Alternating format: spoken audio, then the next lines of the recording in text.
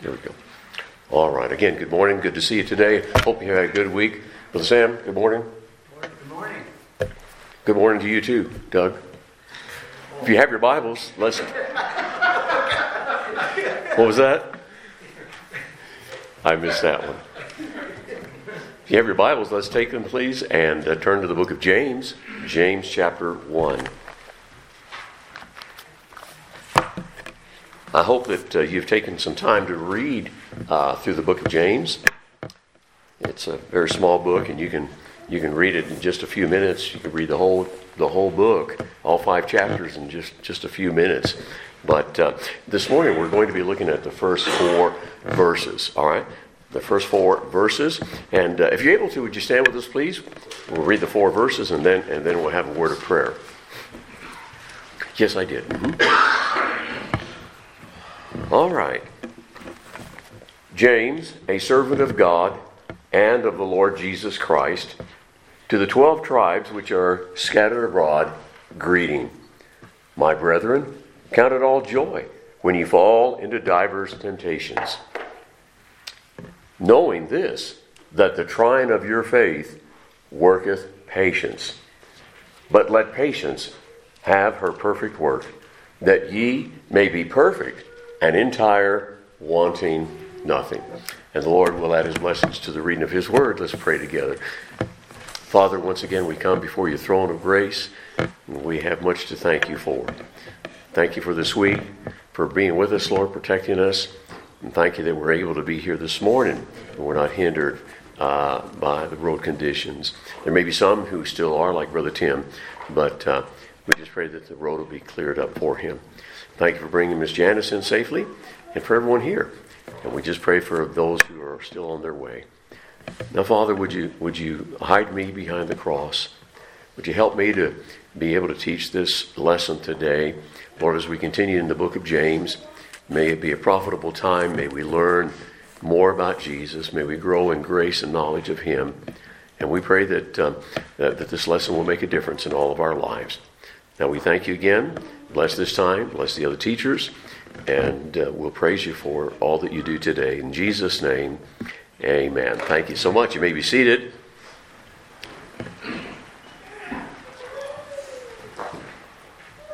Who knows who that fellow is? Is that James?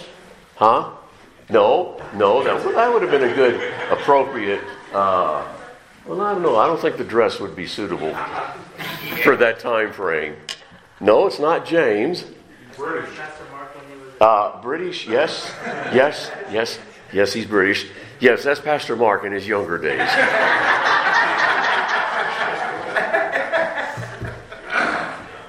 Huh? Who do you think, brother? John. No, sir, but his first name is John. Brother Al, who do you think? No idea. That's the best picture I found of him also. That is John Wesley. John Wesley. Now, if you ever see a picture like that, you know who it is. He lived from 1703 to 1791. And, of course, he was an English preacher. Whoever said English over here, Gabe. He was an English preacher who was a leader of the revival movement within the Church of England known as Methodism. All right, Methodism. They had methods that they developed and incorporated into their worship. They were different, of course, but they loved the Lord and they preached the gospel. Him and his brother Charles Wesley. But the following, the reason I have this here, because this goes along with today's lesson. The following was found written in his journal, dated April the 21st, 1764. Quote, I visited one who was ill in bed, and after having buried 7 of her family in 6 months, had just heard that the 8th, her beloved husband, was cast away at sea. I asked, do not you fret at any of those things? And she said, with a lovely smile upon her pale cheek, oh no, how can I fret at anything which is the will of God. Let him take all besides. He has given me himself. I love him, and I praise him every moment. Isn't that precious? I wonder how many of us could say something like that if we had experienced the loss of 8 members of our family. This dear Christian woman could praise God in the midst of trials and still rejoice under pressure. And that's what James wants us and his Jewish brethren to know, that we can rejoice under pressure. And of course, that's what our lesson is going to deal with this morning. Rejoicing under pressure. Have you had any pressure this week? Have you had any trials? If you'll notice that James ends verse 1 with the expression, greeting, which means, and I mentioned this last week, it means be glad, be cheerful, rejoice. Now, what if you had gone through some experience like that this week, and Pastor or I came up to you and said, hey, how about you just rejoice? Just rejoice. Just be glad. Brother Al, why aren't you cheerful this morning? And he's just gone through a calamity. He's just gone through a difficult time of trial and pressure in his life, or anyone else. In essence, James is saying, as a bondslave of God and the Lord Jesus Christ, I'm writing to tell you to be glad and to be cheerful and to rejoice in your circumstances, regardless of what you've gone through this week. And you know, with all the suffering and trials and temptations and problems that these dear Christians were going through, what did they have to be glad about? What did they have to be cheerful about? What did they have to rejoice about? You know, we are so blessed today, we really don't know anything about persecution, do we? Not like the early church did, the early Christians. And not like many Christians are going through today. So, I'm sure that many of them thought maybe something like this: how can I have joy in the midst of troubles? The pressures are so great. Do you ever feel that way? Let's make this practical, all right? Is it possible for you and I to be glad, to be cheerful, or to rejoice when our world is falling apart and caving in on us? Is it possible to rejoice while under pressure? I believe we can. We can, if we have a faith that works. And that's what this whole series is about. It's about having a faith that works regardless of what's going on in our lives. A faith that will carry us through the difficult times. A faith that will carry us through the trials of life, regardless of the pressure. So, how should Christians respond to trials? Okay, James begins verse 2 by declaring a relationship. A relationship. He calls them by a term of endearment. And what is that term? What is that first word?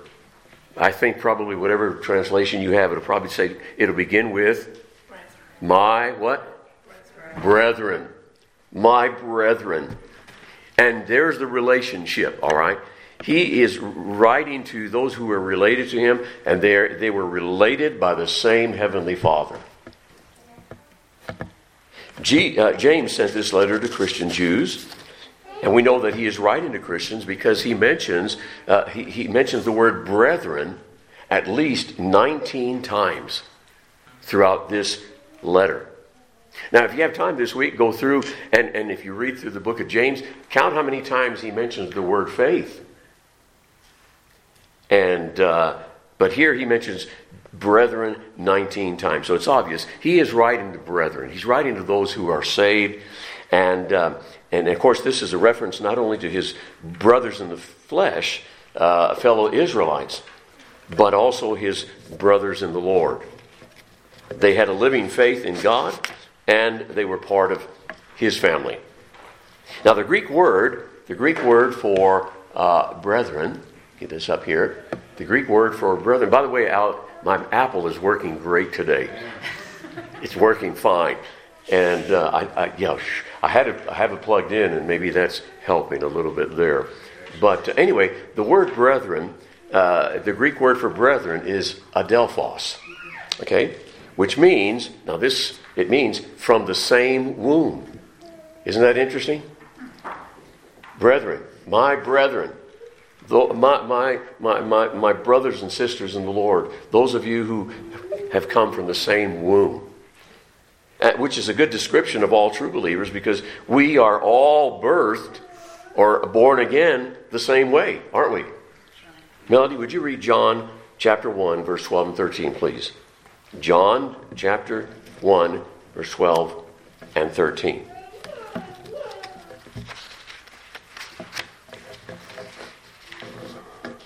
But as many as received him, to them gave he power to become the sons of God, even to them that believe on his name, which were born not of blood, nor of the will of the flesh, nor of the will of man, but of God.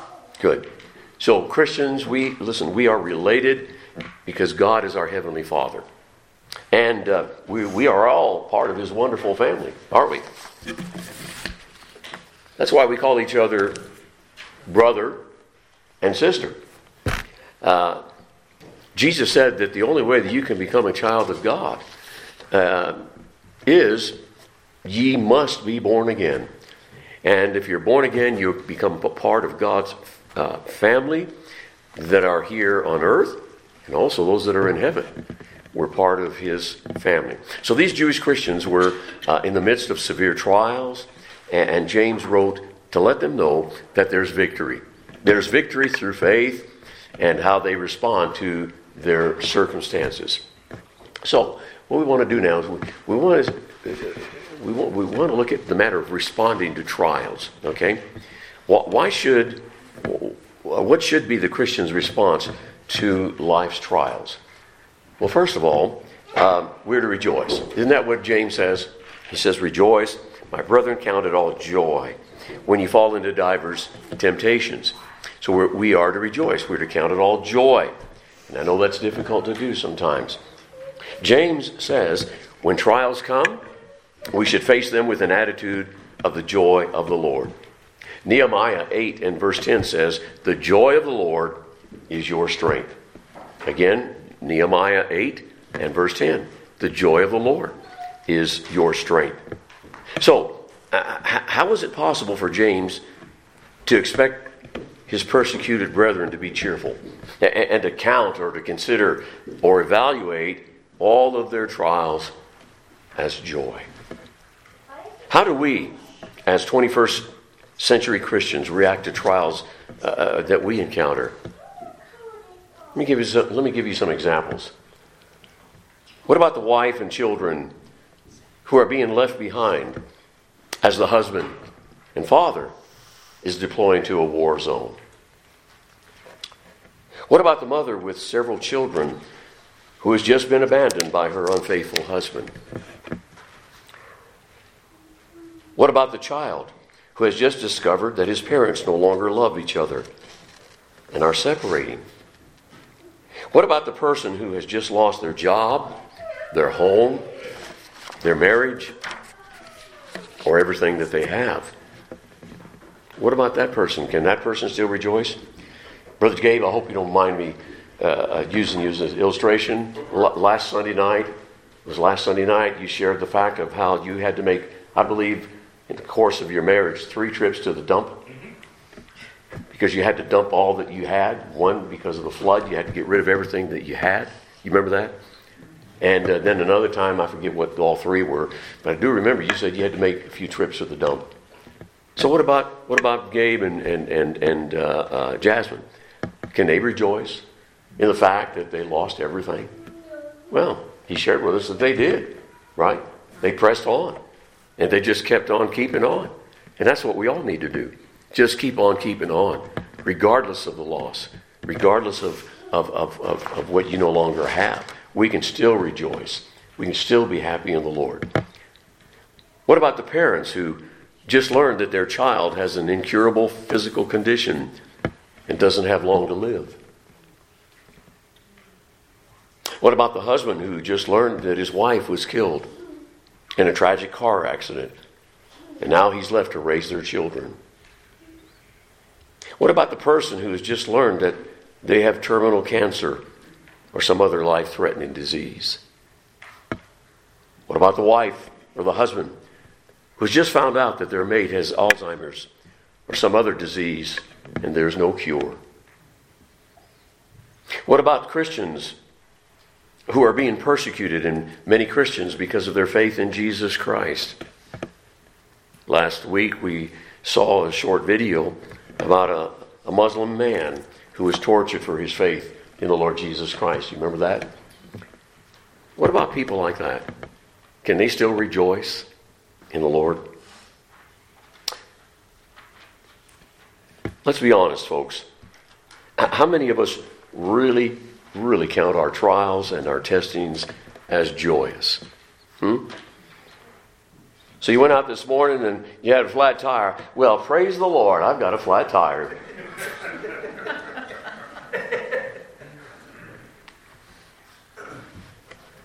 Well, how about that? Praise the Lord, I just found out I have cancer.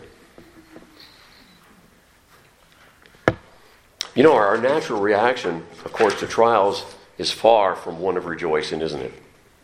Most of the time, you know what we do? We have a little pity party. Woe is me. You ever had one of those parties where nobody was invited except me, myself, and I? By the way, it's important to remember that James did not say to be joyous for the trials, but in the trials. And there's a difference, isn't it, Brother Al? All right? Responding to trials. Rejoice in your trials, but then next, realize that trials come to everyone. When ye fall, he says. Anyone here never has trials or testings? Anybody? You've never had any trials? Never, Brother Doug?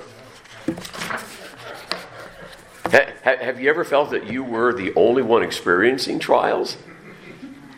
Yeah, I have. You know, I remember one time when I was at Tennessee Temple University years ago, and I was carrying a full load of about 14 hours. I was working 40 hours a week. I didn't have much time to be with my family. Very, very rarely.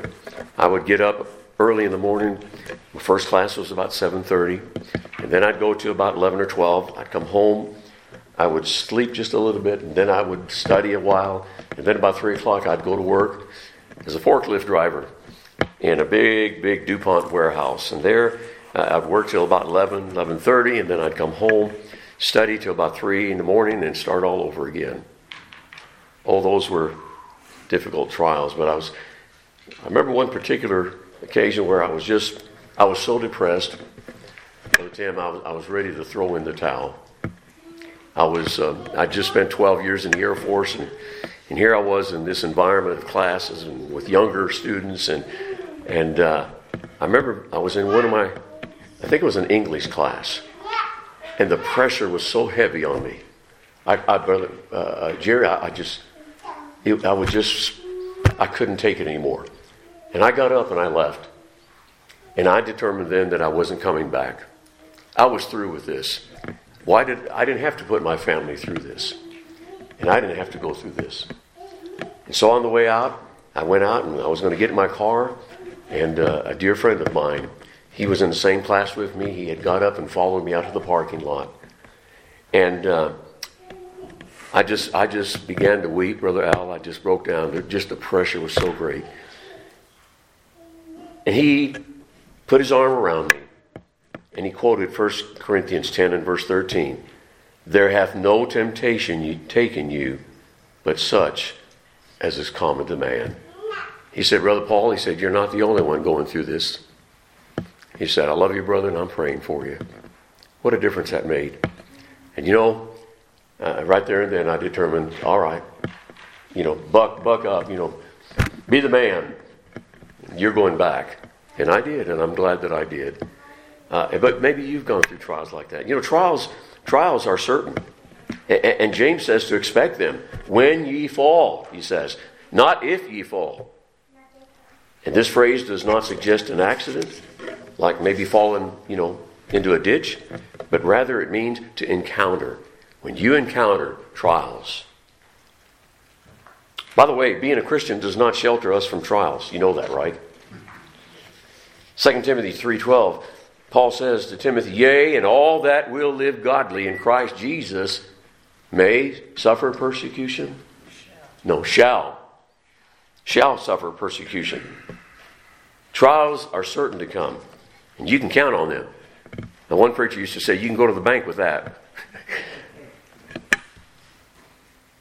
But Brother E., I thought that when you become a Christian, everything is fine. No more problems. Everything's a bed of roses. Now, who told you that lie? Whoever did, don't listen to them. Trials and suffering are sudden.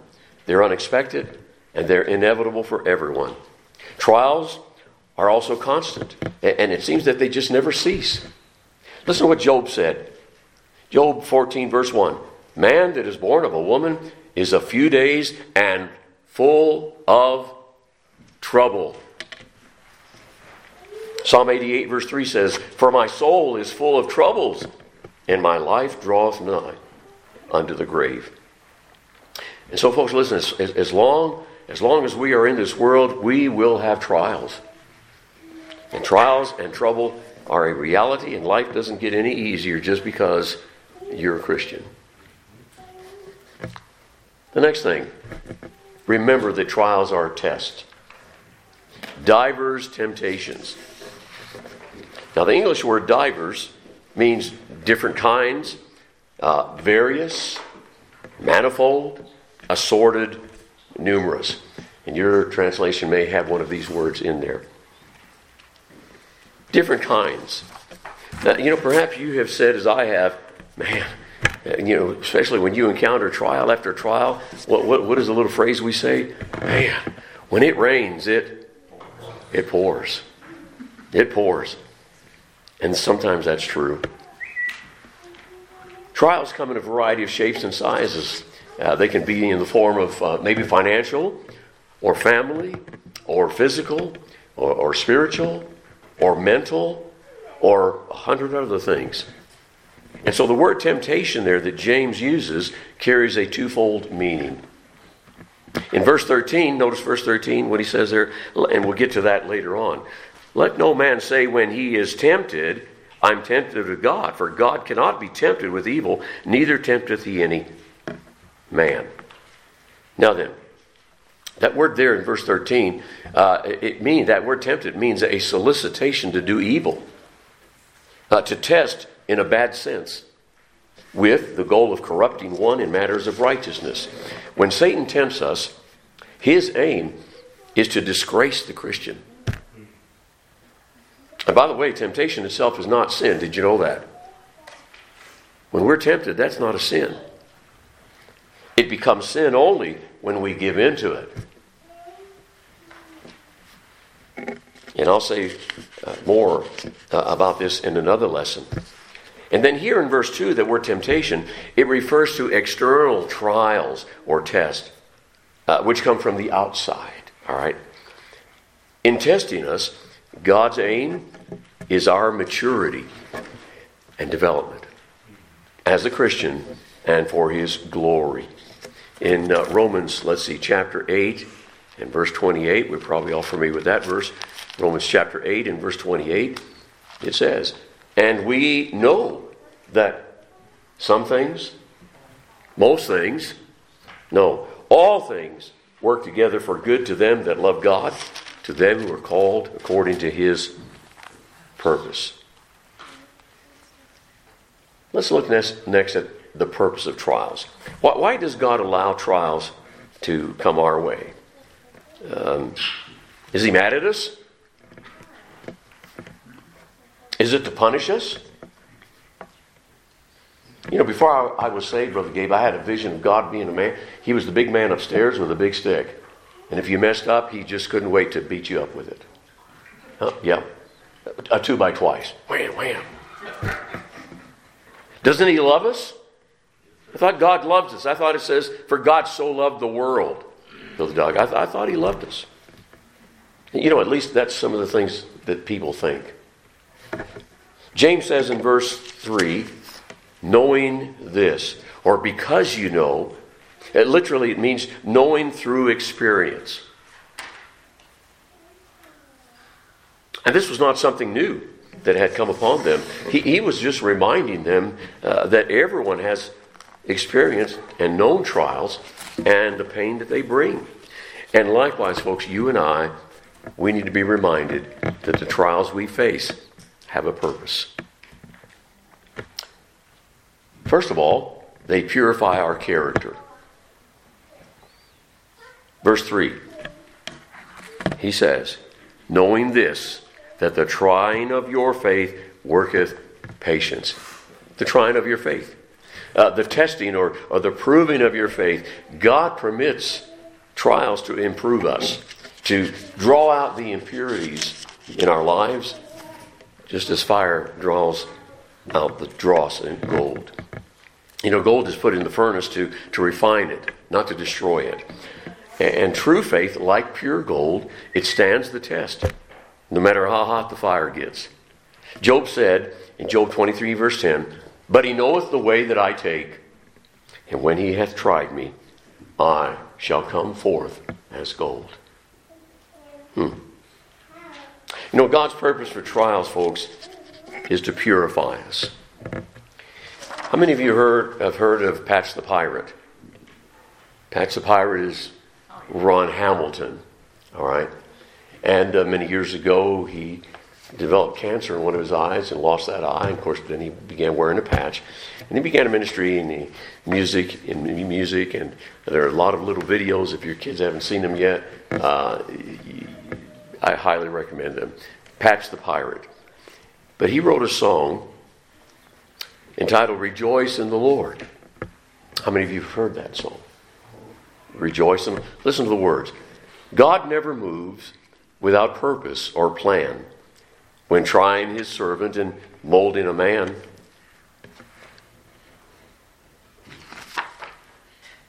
Give thanks to the Lord, though your testing seems long. In darkness he giveth a song. The third stanza says, now I can see that testing comes from above. God strengthens his children and purges in love. My Father knows best, and I trust in his care. Though through purging, more fruit I will bear. And the chorus says, oh, rejoice in the Lord. He makes no mistake. He knoweth the end of each path that I take. For when I am tried and purified, I shall come forth as gold. Ron Hamilton is currently in a nursing home, I believe. And he has advanced Alzheimer's. And of course he doesn't know anyone now. And it's just a matter of time now before he goes home to be with the Lord. But he wrote a lot of beautiful songs, and this is probably the best one here. This one here. I love this song, Rejoice in the Lord. And they purify our character. But then secondly, they perfect and strengthen us. They perfect and strengthen us. Verse 4. But let patience have her perfect work, that ye may be perfect and entire, wanting nothing. Perfect. That word perfect there. Are there any perfect Christians here, by the way? Anybody perfect? Anybody here sinless? No. That word perfect means mature. All right? Mature. We're mature in the Lord, in our faith. One author said this, quote, God's purpose in trials is the perfecting of Christian character in his children. He wants his children to be mature, perfect. And maturity is developed only in the laboratory of life. What does God want to develop in our lives? Well, can you think of anything? What does he want to develop in our lives? What about patience? Anybody need patience? What about endurance? And what about the ability to keep on going when things are tough? To keep on keeping on? The only way the Lord can do that is through trials. Another author said this, quote, "Every trial becomes a test of faith designed to strengthen the believer. And if the believer fails the test by responding wrongly, that test then becomes a temptation or a solicitation to evil." So as God is perfecting us, I think we need to remember a few things. First, we need to remember that He has appointed the timing of a Christian's trial, and that nothing catches Him by surprise. Did you know that? Nothing happens to us that He's not aware of. Someone has said this, has it ever occurred to you that nothing ever occurs to God? It's good, isn't it? Nothing ever catches God by surprise. Nothing catches God off guard. Second, He keeps watch over the Christian while he is being tested. Psalm 33 verse 18, "Behold, the eye of the Lord is upon them that fear Him, upon them that hope in His mercy." Third, He uses trials to draw us closer to Himself. We see in chapter 4 and verse 8, it says, "Draw nigh to God, and He will draw nigh to you." He wants us to draw closer to Him. And then, He uses, number 4, He knows how much of a load we can bear. Again, 1 Corinthians 10:13. "There hath no temptation taken you, but such as is common to man. But God is faithful, who would not allow or suffer you to be tempted above that you are able. But He will with the temptation also make a way to escape, that ye may be able to bear it."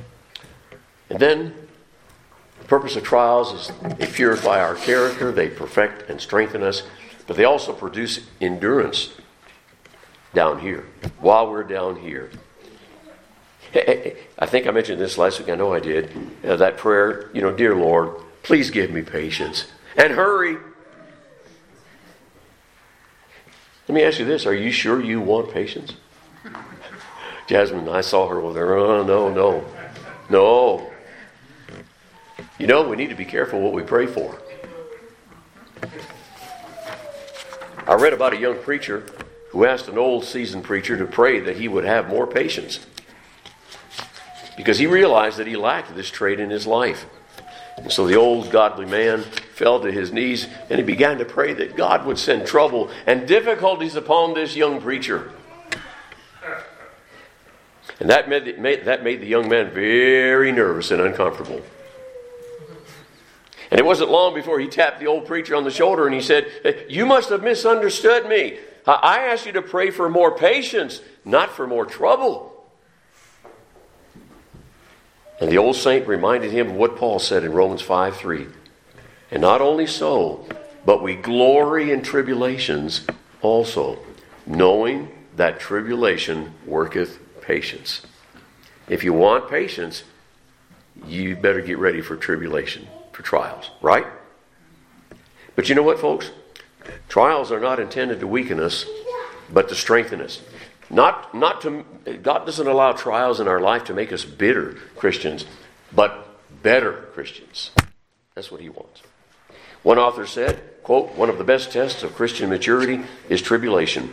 When God's people go through personal trials, they discover what kind of faith they really possess.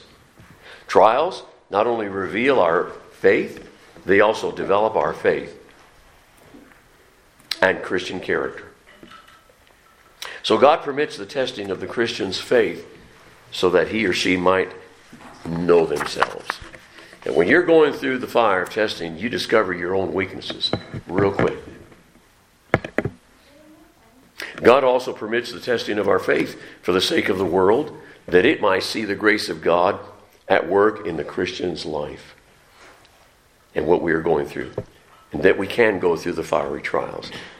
The world needs to see the grace of God in our lives when we're going through the fire. Another author said, quote, "The world must see you in the crash dives of life." Brother Al, you'll appreciate this. "They must be sure that the construction of your faith holds up. They must see you plunge into the abyss of great disappointment and level off for a smooth three-point landing in conquering faith. They must be sure that the instruments of faith and trust permit you to fly blind through the fogs of life when the sun is hidden, when all is dark and light has gone out of your sky. Brother Al, I don't know if all of you know this, but Brother Al is a pilot. Did you have your instrument rating, brother? Yes. You know, when flying at night or through fog, by the way, just as a side note, I began many, many years ago when I was still in the Air Force, I began taking flying lessons because I thought that God was leading us to be missionary pilots, either in Africa or South America. And Brother Jerry, I flew and I accumulated 40 hours, and I was just about ready to take my cross country. And of course, with how many children did we have then? 3, 4. Things became tight, and I never flew again because God redirected my life in a different direction. I probably wouldn't be here today if I would have been a pilot. But when flying at night or through fog or storms, you must depend on and trust your plane's instruments. And that's referred to IFR. That's Instrument Flying Rules. Is that right, Brother Al? And you know what? Likewise, folks, when going through the storms of life, we must depend on and trust the instrument that God has given us, His Word. And then they not only do they produce endurance down here, but they prepare us for heaven up there when trials come. Notice in verse 12, and again we'll cover this later, blessed is the man that endureth temptation, for when he is tried, he shall rejoice, or he shall receive the crown of life, which the Lord hath promised to them that love him. 2 words describe God's aim in permitting testing. First of all, the word perfect. And that word perfect again means mature. And the word entire means complete in every part. So patience, when allowed to do its work, will develop a thoroughly mature Christian who lacks nothing. And he will be all that God wants him to be. God's goal in permitting trials is not our destruction, but our development in preparing us for heaven. Can you imagine what it's going to be like one day when we will hear the Lord Jesus say, "Well done, good and faithful servant"? Isn't that going to be a wonderful day? And it may be sooner than we realize. The next time that you're under pressure, folks, and you're going through trials and testings, try rejoicing. That's what James says. Try rejoicing because your Heavenly Father knows what you're going through, and He has promised to be with you and to never leave you nor forsake you. Finally, let me say this. Only a Christian can rejoice under pressure. A lost person doesn't know anything about this. So I want to ask you, are you a Christian? Have you repented of your sin of unbelief and received the Lord Jesus Christ as your personal Savior? I trust that you have. If you have, when did that happen? You know, a good way to witness to someone when you begin speaking to them, ask them if they're a Christian, and then ask them, well, when did that happen? Where were you when that happened? Do you have the assurance of your salvation and know where you will spend eternity? That's another good question. Remember we heard about Mr. Eternity last week. And if not, if you're not sure this morning, why not settle that question today while God's grace is still available? And if you are not sure that you are saved, would you speak to Pastor Mark or to myself, Brother Jerry, one of the men here? The Lord willing, next week we'll see that Christians who have a faith that works will ask God for wisdom. And that's what the whole lesson will be about next week, asking God for wisdom. What is wisdom? How do we get it? And we certainly need wisdom to handle the trials and to rejoice under pressure. Amen. Any questions? Any comments or criticisms? Yes, Brother Rob, I see that hand. God bless you. You're talking about, why do we go through the trials? And I always heard, God will never give me more than I can handle. And a pastor I was talking to, he stopped me right there. He's like, no. If we have only what we can handle, then why do we need God? Repeat that again. If we only have what we can handle, why do we need God? Okay. And the trials that we go through is so we can depend and lean on God more because we can't handle them ourselves.